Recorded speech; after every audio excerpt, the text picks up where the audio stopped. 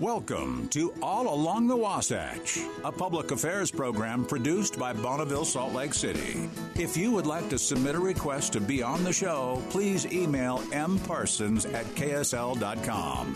Now, here's the host of All Along the Wasatch, Mike Parsons. My guests today are from Intermountain Therapy Animals, Karen Burns and Kathy Klotz, who are co-executive directors. Thanks for being here today. Thank you. Thanks for having me us. Here. Yes. So, Kathy, maybe you could start by giving us just a quick history of the organization, when it was started, why it was started, and by whom. Okay, so we got our IRS authorization in September of 1993, so we're just starting our 30th year.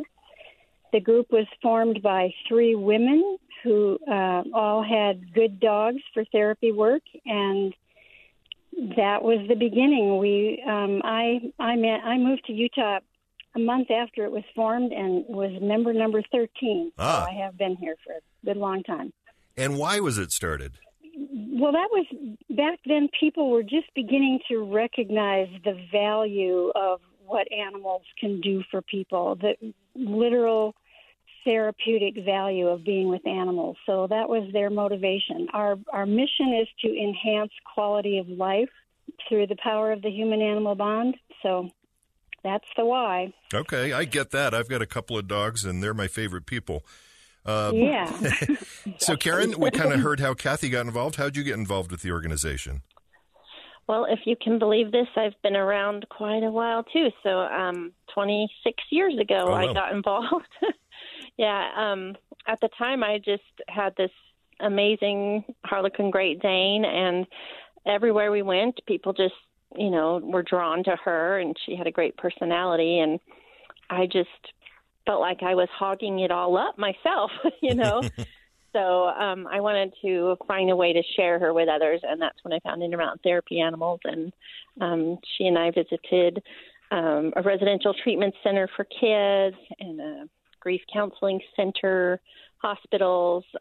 She was a great size because she could walk up to a hospital bed and look right into the patient's face, Yeah. And that's kind of what started. I've worked with 3 other animals, and I've been around, started on the staff in 1996. So. And you ladies are co-executive directors. How does that work? Well, we've been working together complementary for 25 years, so somehow it works great. Well, that's good. So tell me, when people hear Intermountain Therapy Animals, they might think that you maybe train therapy animals to sell or to give to people, but that's not what you do. Kind of explain how the program works, if you can, Karen. Yeah, that's actually a common question. We get phone calls saying, hey, how do I order a therapy animal? It's just not that easy. So our program works with people who have the right dog. We do have other animals in the program, but, of course, the high majority are dogs. Mm-hmm. So the dog needs to display the right temperament. That's the most important thing. Does your dog love to go out and meet new people? Are they the dog at the dog park that ignores the other dogs and goes to visit all the people at the dog park? They need to just make any stranger feel like they are the best person they've met all day. So that's not something you can train for. If you have that temperament, the rest you can train for. Basic skills, sit down, stay, come when called. But the main thing is, do they really want to love being a therapy animal and go new places, meet new people, and enjoy the work? And when we think, at least for me, when I hear therapy animal, I picture a dog in my head. And so that doesn't surprise me. That's the most common animal. But, Kathy, what other kinds of animals can be therapy animals? Anything that's a long history of domestication, like guinea pigs, rats. People have had mini horses, mini donkeys, full-size horses. There are some facilities where people go to the facility itself and they visit with cows and horses and any other manner, pigs, whatever. It has to be an animal that there's a long history of knowing that it's not going to be harmful to them to be in communication with people and vice versa. So they're not going to transmit diseases back and forth, stuff like that. But it's 98% dogs. And of those, only about 10% of dogs really have that temperament that is appropriate. And all of the animal owners are volunteers, is that correct? They're people with their own pets that come to us with these dogs with the right temperament and the right skills. So all of our volunteers we consider a team, a person and their animal is a team. And Kathy, what kinds of therapy can animals do for humans? What kind of benefits? What kind of people would benefit? What kind of conditions would benefit from having a therapy animal? Actually, wherever there's any kind of therapy going on, if you add an animal into the situation, the patient will feel more motivated, more willing to participate in what they have to do.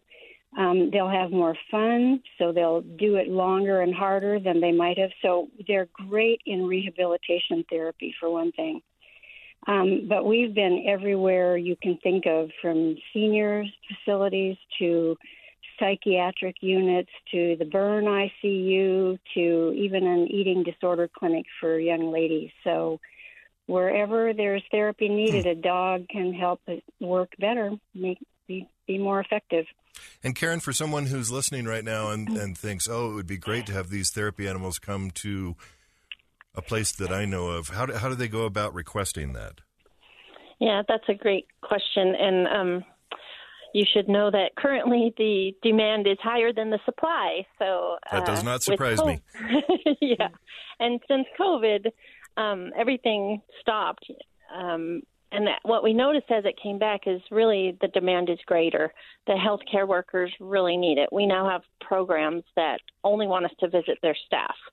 So we have assisted living centers where the residents were told to isolate for months and months and months. Well, now they don't want to come out of their room, so they're trying to find ways to get them out of their room. So there's quite the need for it. So if a facility is interested, if they get on our website, they can fill out a request form, and we will get it up on our opportunities website for all our volunteers.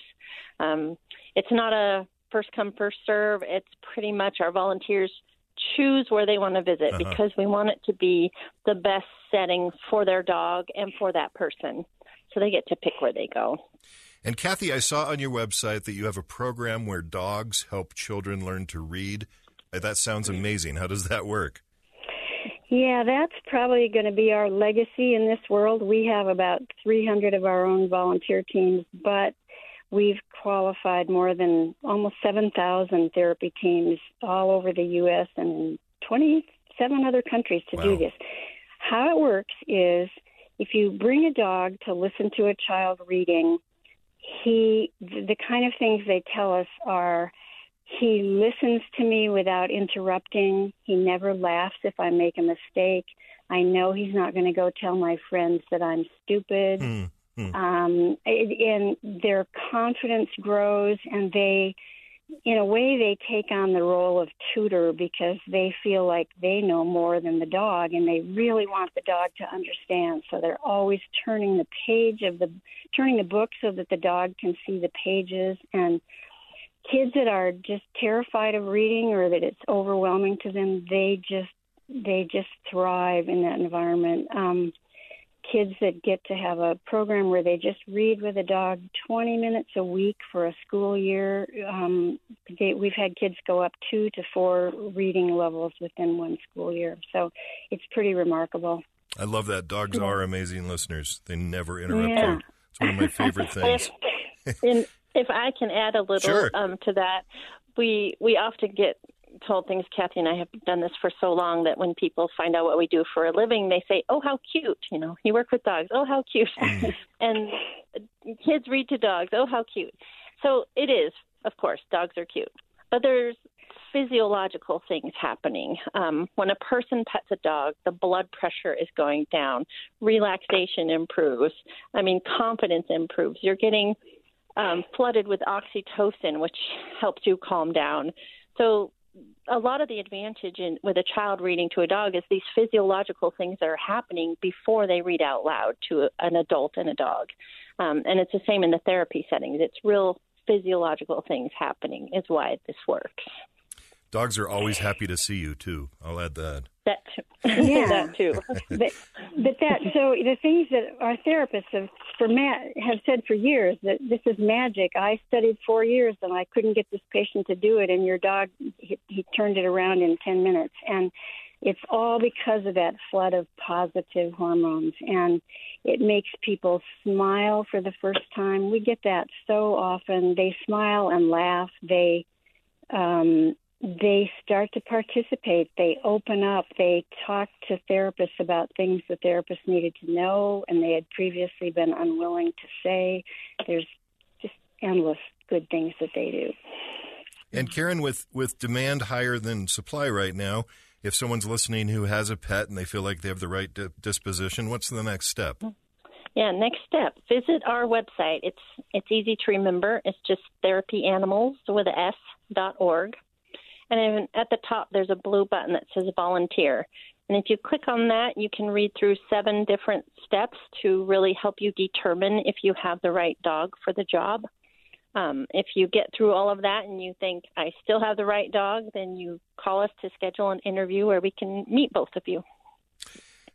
And what sorts of, I mean, you sort of answered this earlier, but what sorts of dogs would be bad at this?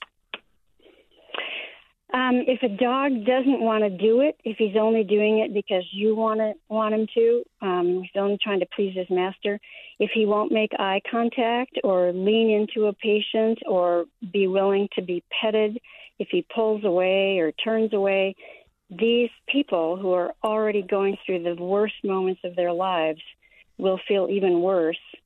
And then the volunteer doesn't find it rewarding either because there's no connection happening. So that's the essence. It's just a dog that can light up at every new stranger he meets day after week after month and be excited about it.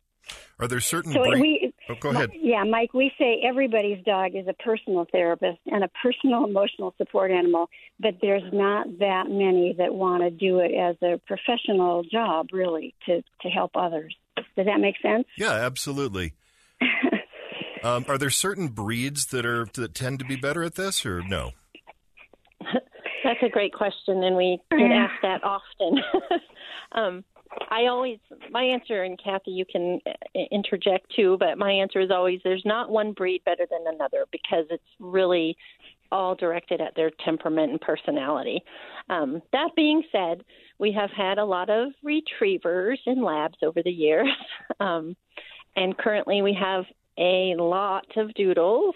So there are definitely some, breeds that make nice therapy animals, but generally speaking, it's really about the temperament. We've had Chihuahuas, Yorkies, 2 Mastiffs, and Newfoundlands. So, Mastiffs are so gentle and kind. At least that's my experience. Yeah, so we've had every breed you can think of, even the kind that usually live out with the sheep and only know the shepherd, the kind that are protecting against wolves, things like that. It's an individual temperament. And this is always kind of interesting. The 3 founding dogs, the partners of the 3 women who founded the organization, were a German Shepherd, a Doberman, and a Rottweiler. So any breed can do it if they have that proper temperament to light up at strangers. And Karen, maybe you've mentioned that you have some affiliate groups that nationwide and worldwide. What does that relationship look like with the affiliate groups between Intermountain Therapy Animals and the other groups? Yeah, so we never set out to be a large therapy animal organization. It just became a need in the country, and so there were already therapy animal organizations, and they just came to us and asked to use our testing and training protocols. So they are our affiliates. They train, they test, and then we provide their liability insurance for their members who have gone through the process. See what you've started? I know. It's pretty amazing. And in total, we have 21 other affiliate groups in 18 other states. And that's pretty amazing. It is. I should have asked this at the beginning. What Intermountain Therapy Animals covers more than just Utah? What area do you cover? Well, our own teams are all along the Wasatch Front from St. George up to Logan, and then we also have a lot of teams in Montana, and a few sprinkled around Idaho. That's where we are at the moment. And let's say there's someone who wants to volunteer their time, but maybe they either don't have a pet or they know that their pet's not right, but they still want to help out. Do you have volunteer activities for just humans? Yeah, we definitely do. We definitely do. We just don't have as many opportunities. But our teams, I should have mentioned this earlier, every team is tested every 2 years for skills and temperament and handler skills. It's not just the dog's test, it's the handlers too. So every 2 years we have to do these screenings and assessments, and we do need volunteers to put those testing days on. So if someone was interested, if they give us a call at our office, we can put them on a list and let them know when those opportunities arise. We might have a fundraising event or two throughout the year we would ask for help at also. But so there's some opportunities, just not as many. Kathy, can you give us some examples of specific people, without giving their names, of course, but tell us about some specific examples of what you've seen recently? Yeah, during the pandemic, we had physicians who called us up to the cardiac ICU at Primary because they had a girl who was 17 and she was really depressed about her situation and they couldn't think of anything to do for her. So they asked if we could bring a dog in. Even during the pandemic, we did that. So to pull her out of her depression and make her willing to participate. Another one that's been kind of fun for us, we've had 2 physicians, pediatricians from Primary, join us with their dogs recently because of the power of what they've seen the animals accomplish for the kids. And one of them tells these cute stories, like there will be a sign up on the door at Primary, somebody's room that'll say, "Everybody stay out unless you're a dog." Or she's in there, she's just been doing what the child needs for treatment, and she gets all done, and she'll say, "So is there anything else I can do for you today?" And the little person will say, "Yeah, can you make sure the dog comes back in to see me?" Or the dog will be there, and the pediatrician comes in, and the child will say, "I can't see you right now because the dog is here." It's just so important to them, and it's so much fun, and it's really got healing power because of how good it makes them feel. So that's the reason they joined us, is because of the good it did. I'm guessing that's probably one of the biggest reasons that the 2 of you continue what you're doing. It's those personal stories for sure. It's something that almost more than anything I've ever been involved with, you can see a difference every single time you can go out. You know that you've made a difference and you've helped somebody along that tough path of healing.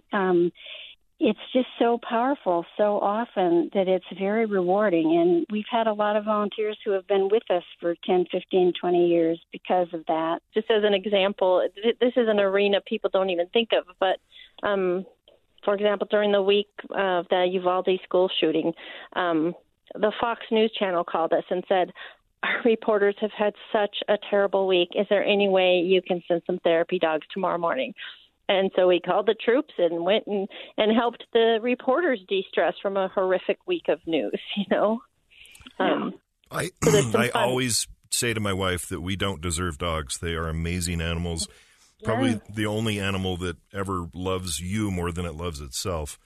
They are very powerful in that area. Karen, maybe you could talk about what kind of misconceptions people have about therapy animals. I would say the biggest challenge we have is there are 3 working dogs that are recognized by the government. A service animal trained to help one person with a disability or more. They have rights of access everywhere. And then there's the emotional support animal, which requires no training. They get to live in places that don't allow animals, but they don't have rights of access either. And then there's a therapy animal. Therapy animals are not service dogs. They're not emotional support animals. They have a rare temperament because they do want to go new places and meet everybody and make them feel good. But we only get to go places we are invited to. So that would be probably the biggest challenge we have, is people come to us and say, I want to have a therapy dog so I can take him on an airplane. Yeah. That doesn't happen. Yeah. And Kathy, maybe this is something you don't want to get into, but I feel like people have really abused the whole idea of the emotional support animal and have taken advantage of that. Does that? Well, they have. I mean, it's really legitimate in cases of PTSD or, various emotional or mental difficulties that people have. But the problem is there are a lot of people online that will just offer the doctor's prescription, which is what you need. They'll play it off, their credentials offline and go out and pretend to be one. And because they don't require any training, they get into a lot of trouble and create a lot of havoc. You've probably heard stories about what happens on airplanes when they bring their emotional support peacock or whatever. So the government got a lot more strict about what could qualify, and really dogs are, again, the principal one that's allowed, and they're no longer, all the other kind of animals are not allowed. Because of that abuse, they narrowed the field way down on the definition. It's too bad because there are definitely people who need an emotional support animal, without question. Oh, yeah. It's just sad that those that are abusing that are kind of ruining it for everyone. Yeah. Karen, where do you see your organization in 10 years? What will be the same? What would be different? Oh, that's a great question. I just have a hunch that we will keep on the path we're on and continue to grow and perhaps serve more of the country as needed if we can manage supporting it all. We need to keep growing because, like I've mentioned earlier, the demand is high. Yeah. So hopefully that's the direction we're going to keep going. And our desire is just to make sure we do the best possible service for the people that we meet with and for our animals, that we don't ever treat them like a piece of equipment or a tool, that we honor the things that they do. Because, Mike, when we walk into a room with several people, it's always the dog who knows who needs them most. They are so intuitive with all this. So I would say that really want to keep doing what we do really well, but the other thing that I have a long time dream is that eventually insurance will understand what a great benefit that is, and when people get incorporated into an insurance program, because people will heal faster and better and be out of the hospital sooner if they have. So I'm hoping someday that we'll get insurance. Intermountain Therapy Animals, and the website, easy to remember, therapyanimals.org. Karen Burns and Kathy Klotz, who are co-executive directors, thank you so much for telling us about your wonderful organization. Thank you for having us. Our pleasure. Yes.